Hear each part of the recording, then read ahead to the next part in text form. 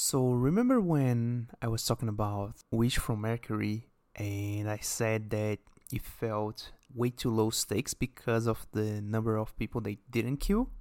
I may have found the why.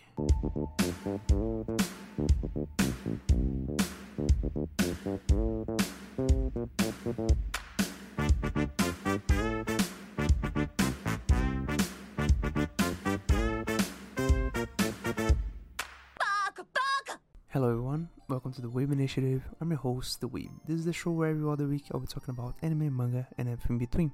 This week I have to finish the anime I started last episode, so this week we'll be talking about the second season of Mobile Suit Gundam Iron Blood Orphans. And so before I start, the disclaimers, as always, spoiler alert, I'll be talking about most of the things that happened in the season, although, as I will explain later, I will choose to keep this one maybe short of details, because, and this is a spoiler in and of itself about this whole review, but I don't like this second season whatsoever. So now with the disclaimers out of the way, let's start with the stats. So Iron Blood Orphans second season is made by the same studio that made the first season, so Sunrise, the same one that does all the Gundams. It came out in October 2016 and ended April 2017, and basically it follows the happenings of the last season, Iron Blood Orphans, with no actual connection to any of their Gundams, as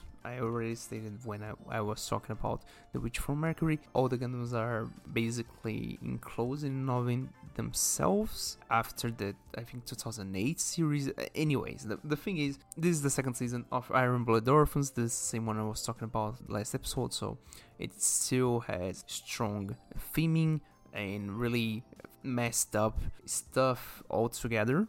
So we'll see when we get there, but let's tread through the story a bit before I give my opinion. So let's start from the beginning. So last time we finished off with the fact that the guys from Tekkadan lost a lot of people fighting Galahorn, and they got Cordelia to Earth and to speak at the council of whatever to then begin the independence of Mars, more or less. Since then, the anime does a time skip of approximately 1 year after the happenings, so we are back on Mars and we see the survivors of Tekkadan and what happened to Cordelia, and we have a basic summary of everything that happened. So as of this 1 year that has passed in the time skip, Tekkadan has grown up in size and scope, and basically they have new recruits, new people and whatever. And not only that, but the social paradigm has changed a bit. So Galahorn has become somewhat of a rogue organization somewhat. In some cases, I think they mentioned that Galahorn themselves are blamed for terrorist attacks happening in some colonies and even Mars itself. And basically they lost all the decorum that they could have at some points, and so there's this huge boom in PMCs, private military corps or corporations, companies. And so basically Tekkadan has basically spearheaded this boom of PMCs, so much so that they are contracted as the security detail of the politician that they protected back in the first season, Makanai. Not only that, but also at this point they have a Nerf branch. So they have, let's say, an office on Earth to take care of maybe jobs on Earth and whatever else things that happen in there, because at this point it takes 3 months to go from Mars to Earth, even through the legal road. So basically it takes a lot of time. They chose to open up a branch. One of the details that they actually mention in the beginning of the season is that the notion of child soldiers has basically been reassured by the success of Tekkadan, so a lot of BMCs are employing child soldiers more, which is pretty grim as a throwaway point, throwaway, let's say, subject. which felt kind of wrong at the same time. So I was like, what the are you actually writing that? But the thing is, right, so we have now Cordelia with her own company as the philanthropic kind of deal to get resources out to the kids that she wants to save and help. So the whole crusade that she had in the first season has more or less is now in full effect. So now she administers this company, which has now the Sakura farm, which is the farm that we had at the beginning that was from the grandmother of Bisquetto, and now they expanded it. And not only that, but she has an orphanage and a school and so on and so forth. We still have a whole lot of other people that we saw in the first season. So the guys from Tewas are still there, the guys from Turbines are still there, the guys from Galahorn are still there too, but I will get to Galahorn when we get there. The thing is, 1 year passed, we have a lot more of new people, and for a change of pace, the amount of work that has fallen in Orga's hands, but not only Orga, but let's say the older generation, so Orga, Eugene, Dante, Chado, Akihiro, and Eugene, I already said, Shino, and the others, and not only them, but also the ones that are younger, so Takaki and Raido, and I forgot one of them that becomes important later. I forgot his name, sorry, but the thing is, I forgot his name right now. He becomes important later, Yamagi. So even the younger ones that already had functions before the second season, they have even more work, and so basically, let's say, the perspective pans out to show off a bit of the side characters more, that take the focus away from Orga and Mikazuki to basically show off a bit more of the family, let's say. This becomes important later, but simple to say, at the very start of the season, we don't actually see many of the, let's say, main characters of the first season, for a reason I will explain later. Another thing that is important to say that the second season starts with is that after the battle with Ain, Kazuki has drawn more, let's say, he has a greater kickback from using Barbato's full power as he used in the last fight. So at the last fight, he couldn't use his, I think, right arm unless he was connected to Barbatos. Now he can't use anything on the right side of his body, not only his eye but also any muscles. So now he has to be carried around, and I think they did this more on a comedic effect because they don't actually get him a wheelchair, and so he gets dragged around everywhere, lifted in the shoulders of anyone. Eventually there's a special person that gets this, let's say, this role, but let's just go on with the story. So the first arc in this season, and this arc already got me the wrong way, let's say. So when we last left the realm of Galahorn on the end of the first season, the beginning of the second season, what has happened, right? So McGillis wants to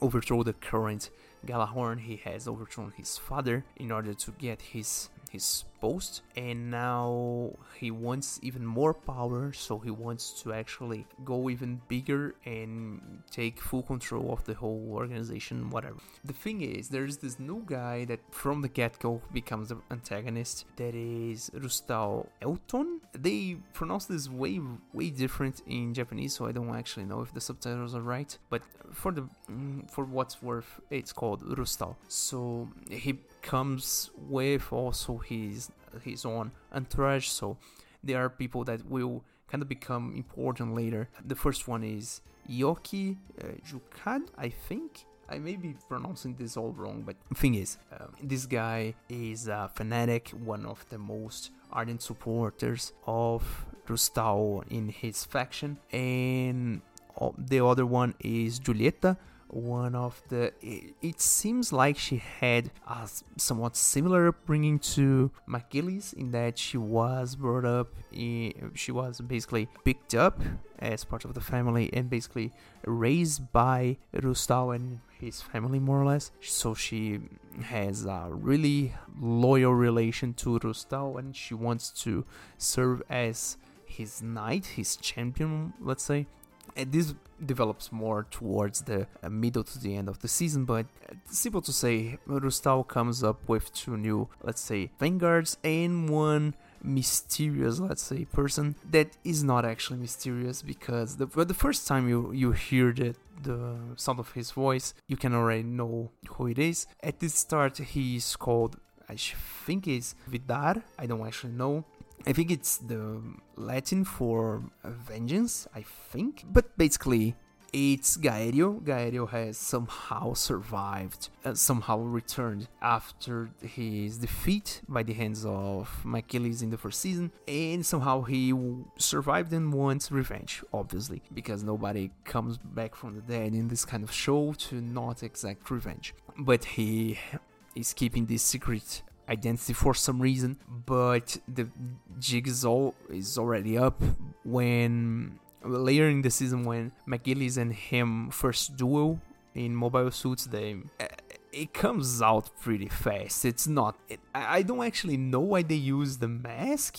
I think it's just a pretext to maybe give a bit of suspense, but at the same time, his voice is not even changed. You can't even say that there was a possibility of a doubt there. So I don't actually understand why they did this, but the thing is, Gaerio is back from the dead somehow. Now, this whole setup happens there by a really big, let's say, the whole thing, the whole drama in this season is caused by, and not only by, but in an effect of the fight that's going on inside Galahorn. So every one of the things that happened to Tekadan in this season has one way or another been caused by the fight between McGillis and now Rustau. Why do I say that? Because the first one is one arc that I really hate, because let's say, so Takaki is, let's say, the second in command in the Earth branch of Tekadan. The first in the control is Chado, who is the, I think, navigator in the first season. He appears a lot on camera in the first season, but doesn't talk a lot. In the second season, he takes up a more present role, let's say. So the whole thing kind of goes that they have this one job as security detail in important meeting between the guys from the council that the Makanai makes parts in, the politician that is basically now Kuderia's mentor, let's say. And so they have the security detail for that because Galahorn is now basically defunct organization. But the whole thing is kind of too big for the people they have available, so they get reinforcements from guys appointed by Tewas. And from the get-go, we see that the one main guy that is appointed by Tewas is actually a plant from a guy that wanted a favor, let's say, a kind of wanted to extort Kuderia out of her not only money but goodwill, or basically wanted to extort her a favor out of her to get credibility or whatever he wanted. And so this whole mess starts with the fact that this guy is infiltrated there and wants out, and so he sells the guys from Tekadan basically to Rustau, because Rustau wants to take Tekadan down at this point, because they are the supporters of McGillis. And basically there is this whole feud between Rustau and McGillis going under the wraps, but then the whole thing kind of blows up really. So they begin a proxy war in of themselves, because basically this one guy that's a plant, he cuts up the Earth branches communication with the Mars branch. Not only that, but at this point Shadow is injured because he tried to protect Makanai from an explosion And so the one that gets to be the commander of Tekadan on Earth is Takaki, who at this point is a younger one, so he doesn't have the, let's say, the certainty or the get-go attitude. In this case specifically, he's too naive and too trusting.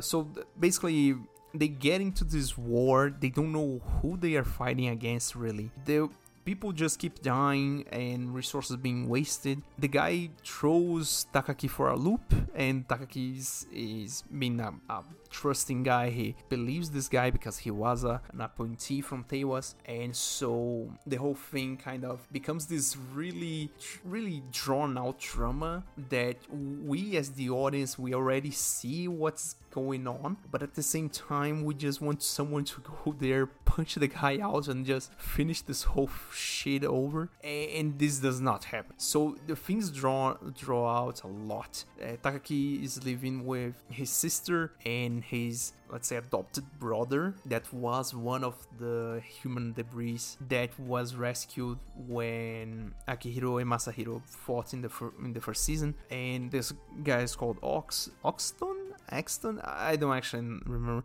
Thing is, right, so they have this really good relationship going on. Axton becomes this really, he wants to protect Takaki and feels indebted to him and to all of Tekadan, but especially to him because he, let's say, he opened up his horizons. Let's say he was the one person that actually treated him like an actual human and not human debris. So there's this relationship, and this thing kind of gets dragged out because as the war goes on, we see that the plant from Teiwas gets a second plant now direct from Rustal to be the deputy commander of Tekadan.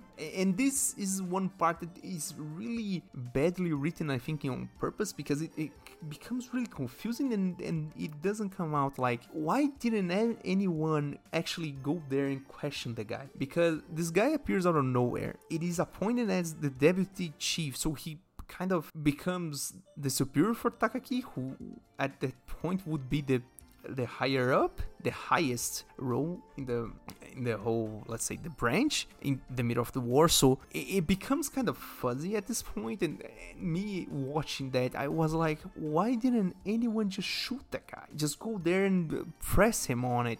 I don't know, it becomes really jarring to me.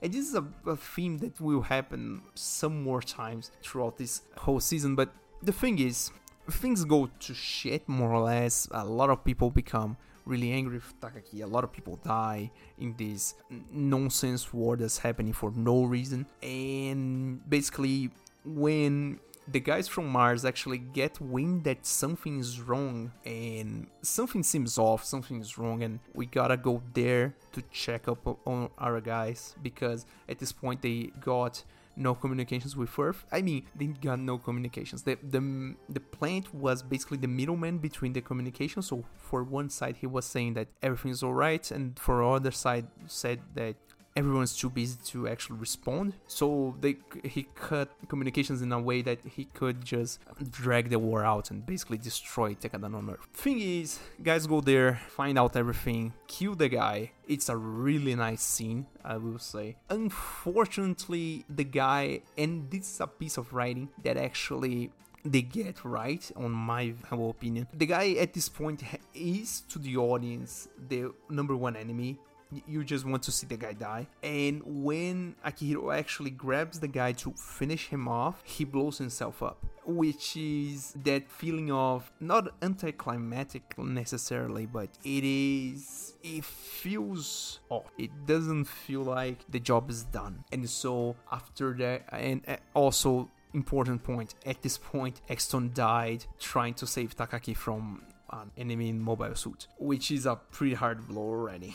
And passing from that, at this point when the let's say the plant captain is killed, the guys from Tekadan go up to the other guy, to the original plant, press him on it, and basically they leave Takaki to actually finish the guy off, and he actually kills the guy, for real, but then he chooses to get out of Tekadan, because at this point he is choosing to protect his sister and to try to live a more normal life. He doesn't want to sacrifice himself, knowing that he has a little sister to take care of. And I mean, it is a pretty hard scene, and from this point forward, this season has already it has begun really badly. So after this whole shit show happens, Tekadan basically withdraws from Earth. There's no longer an Earth branch. Takaki goes away. Shadow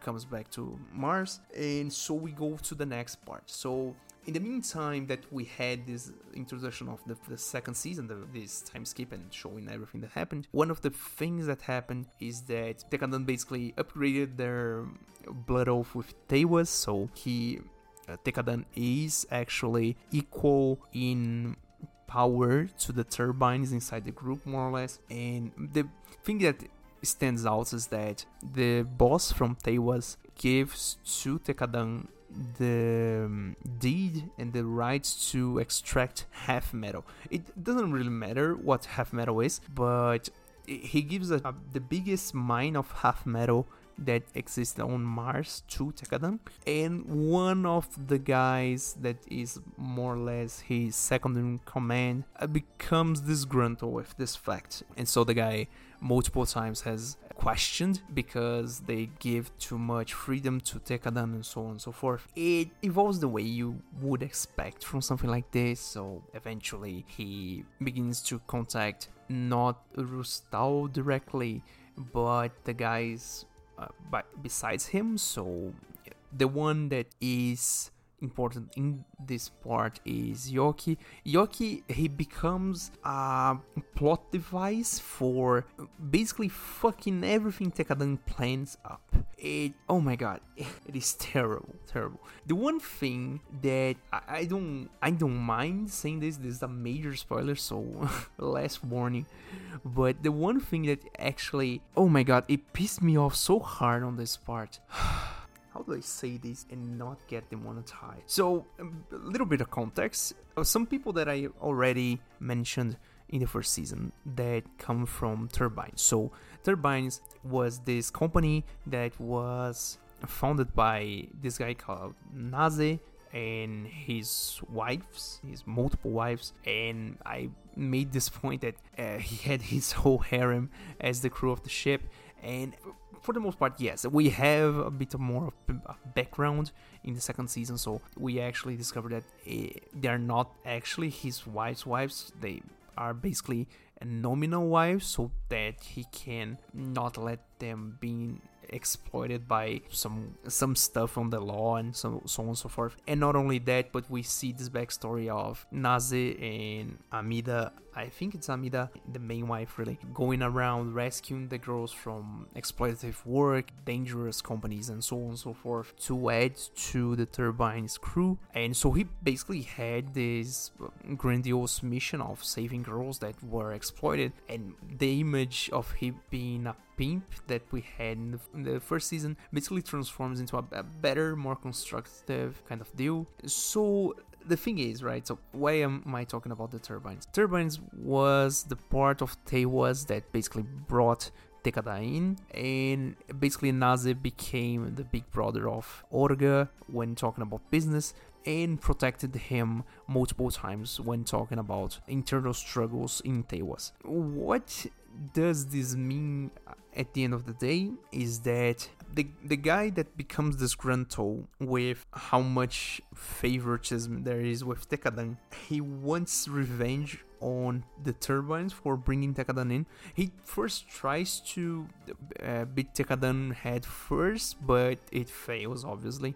And so he goes by the sides and tries to hit the Turbines first. Now, oh my god, oh boy, how do I say this? I'm actually struggling here. In the edit, it may be sounding like I'm not siphoning a lot, but oh my god. So the guy Kozyok gets an illegal weapon that was banned back in the Calamity War. Gets that, basically sends an anonymous tip to Galahorn to audit audit the turbines, and they find giant air quotes. They find this banned weapon being smuggled by the turbines, and the one response that they get is summary execution of the whole crew and the whole ship, and so the whole thing kind of blows. And so there's this whole emergency kind of deal that the guys, Naze, wants to get all the girls out, save all the girls. I don't care about myself, but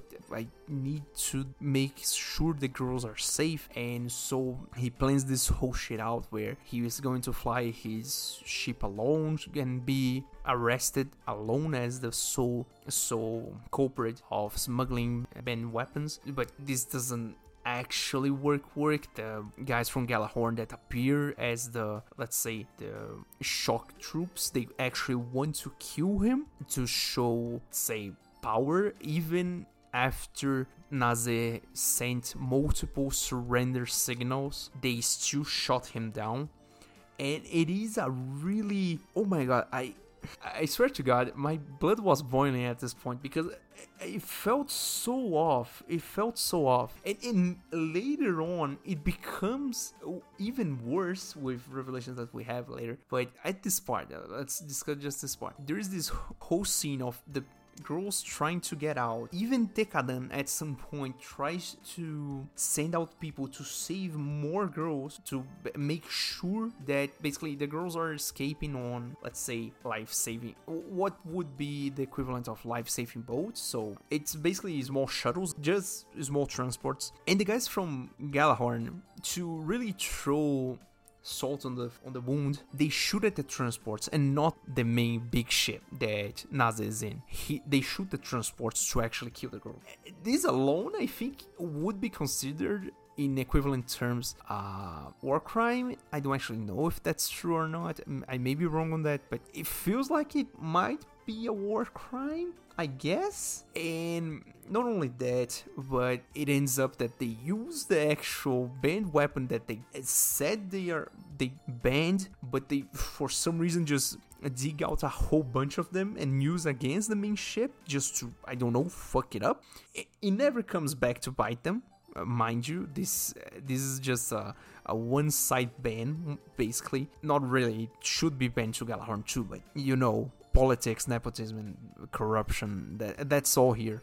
And so they try to save most of the girls, and Naze and Amida die in a... Oh my god, I hate that scene. Oh my god. This next part is a whole bunch of shit. And let me focus before I continue.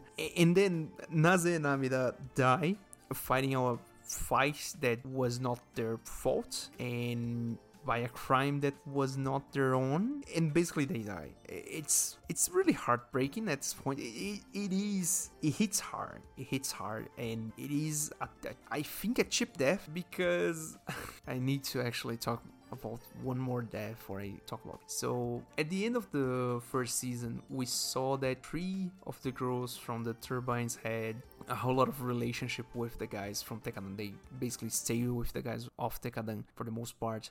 They were Azi, Rafter, and Echo. Echo was more of a secondary character in and of itself, but Azi and Rafter were the main ones, the girls who trained the guys to use mobile suits when they first got it. The guys who basically Azi and Rafter were the main girls that stayed with Tekadan for the most part. And at the beginning of the second season, they still stay with Tekadan for the most part when they go to Earth to see what the hell is going on, to train the guys for the new models of mobile suit that they are bringing in, and so on and so forth. There is a whole relationship there. They are basically... I keep saying this like this is the Fast and Furious, but it is a big point in this season. It is like they are part of the family.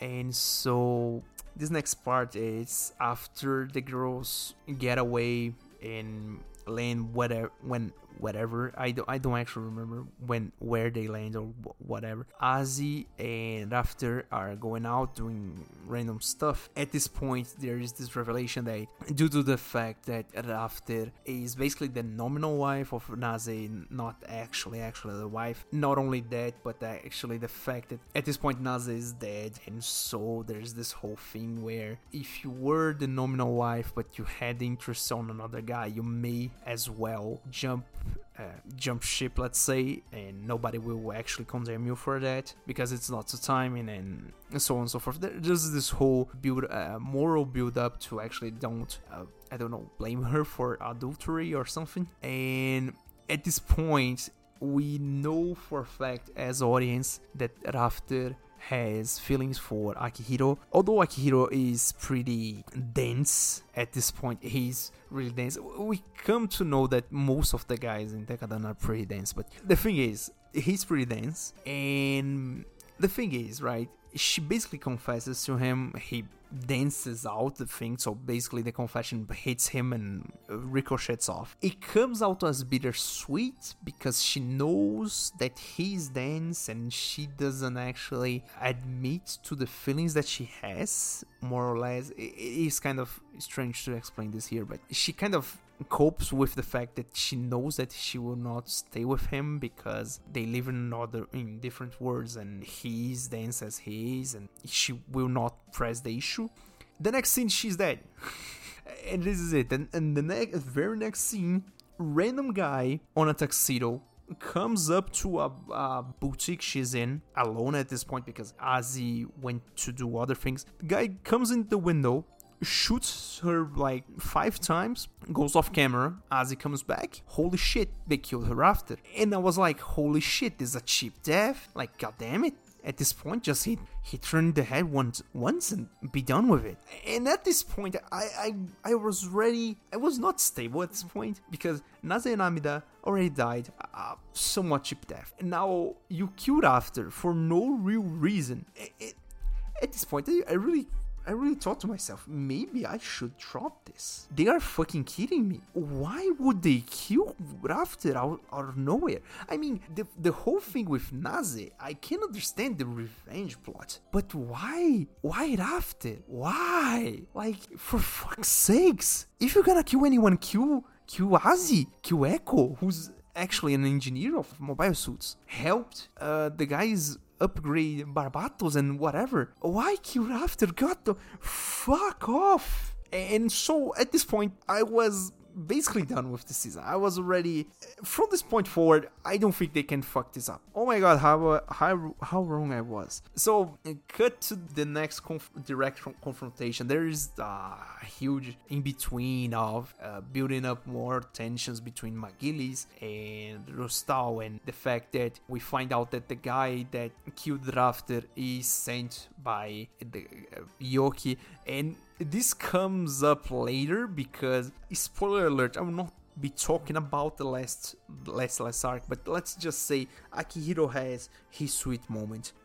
The thing is, next thing we know, the guys from Tekadan already got the wind of who's behind all of this. The whole thing with the turbines, the whole thing with Rafter, everybody is fuming at this point, and they just go, yo, let's kill that bitch. And they go after the guy who basically plot the whole thing. They outright go there, break their blood off with Tewas so they can actually begin an outright fight with a guy from Tewas without being a betrayal or something like that, because Orga can be a lot of things, but he has at the very least honor in this thing where he does not betray anyone. And the whole thing kind of sucks, but this part is at the very least good in that Tekadan just outright smashes the guy, destroys the whole mobile suit fleet he had,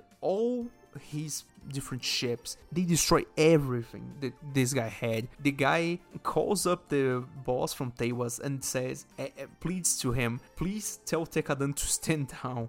And then he goes like, yo, I knew you were behind everything. And at this point, when he said that he knew all of this time that everything was this guy's fault, I was like, holy shit, you could have stopped that, didn't you? And then, as I already said, I was done with this season at the point that Rafter died for no reason. When the guy mentioned that he already knew, I just threw it in the bucket. It's going on the bad things I have to say about the series. And oh my god, but the guy dies. It is really splendid. Mika straight up just destroys his cockpit and blows him out of the ship, and it is a decent fight and somewhat cathartic, all things considered. But now we don't have Naze, we don't have Amida, and we don't have Rafter, and for the most part we don't have the girls from Turbines going around the ship anymore, and so is life.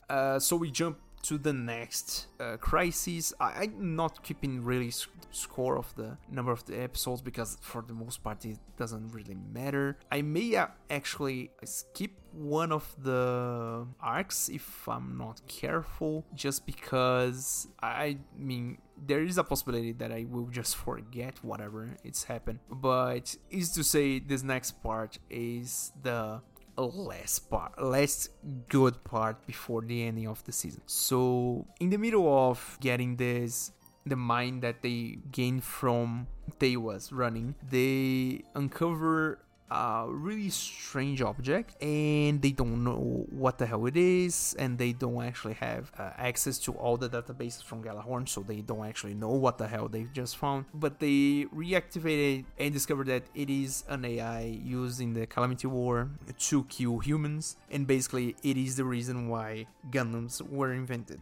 It is called Mobile Armor, different from Mobile Suit. It's Mobile Armor because it is just a piece of armor. It does not have a pilot inside. It is an AI. They don't explain anything about why they destroy humans. What was the Calamity War really? What the hell? They don't explain any of it. But easy to say, they have to fight a lot, and the whole thing kind of blows. They fight. Yoki reappears just to fuck with them. A whole lot of things happen. At this point, McGillis finally finds out about Gaerio being alive and a whole lot of other things. So Julieta begins this mini arc where she wants more power because she is basically outclassed by Kazuki in every way, and the whole thing kind of blows. They have to destroy this. It reminds me a lot of the last boss on, I think it was Metal Gear 2. I think it was Metal Gear 2 where you have to shoot the 3 Metal Gears with the RPG. I think it's Metal Gear 2. I may be wrong. The thing is, it appears they kill it with some... Actually, now thinking about it, I think I changed places. I think this happens before the Teiwas kind of the whole thing with Turbine and everything, because at this point Shino also gets a Gundam that has the, let's say, banned weapon, but doesn't actually use the banned weapon. They have a bullshit reason for what is what. So, but the thing is, this is the last decent part, let's say. So the order goes first the Earth crisis, then the Mobile Armor, and then the Teiwa situation. And from this point on, we reach episode, I think it's 18, 19, and 19 to 20. That is the whole build up to the end of the season, end of the series. I will not talk about this in much detail, but easy to say, they kill a whole lot of people on this. A whole lot of more people than I would expect. And in saying that, let's go to my opinion. So, what did I think about Mobile Suit Gundam Iron Blood Orphans now that I've seen both seasons? The first season was pretty okay. It was not really dramatic or hard to watch or had some really complex drama. It was alright, it was okay.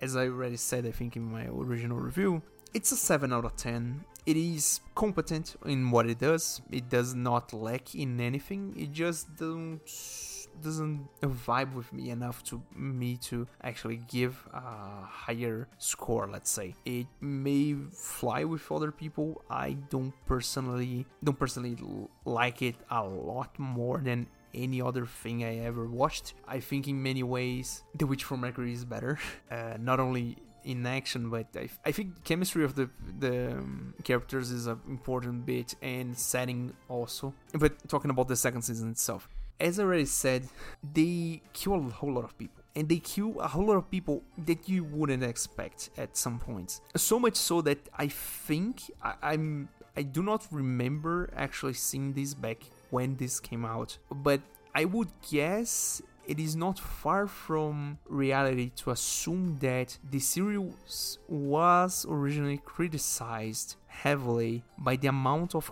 main characters they outright kill with cheap deaths. And I think in a way, at the very least in my head canon, this is the reason why the Witch from Mercury didn't kill anyone at the end of the day. Because they were maybe afraid of backlash from killing anyone at all.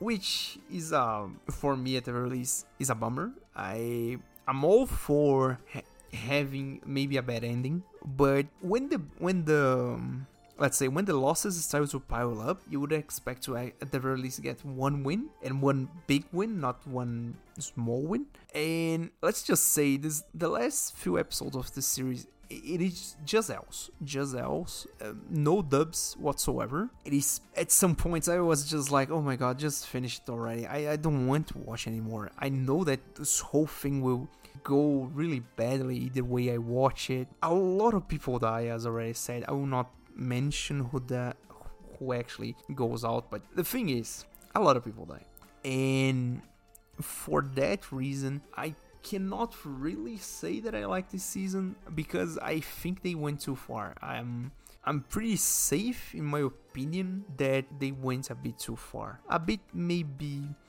giving them too much credit. I think they went too far outright. They killed a whole lot of people that they didn't need to.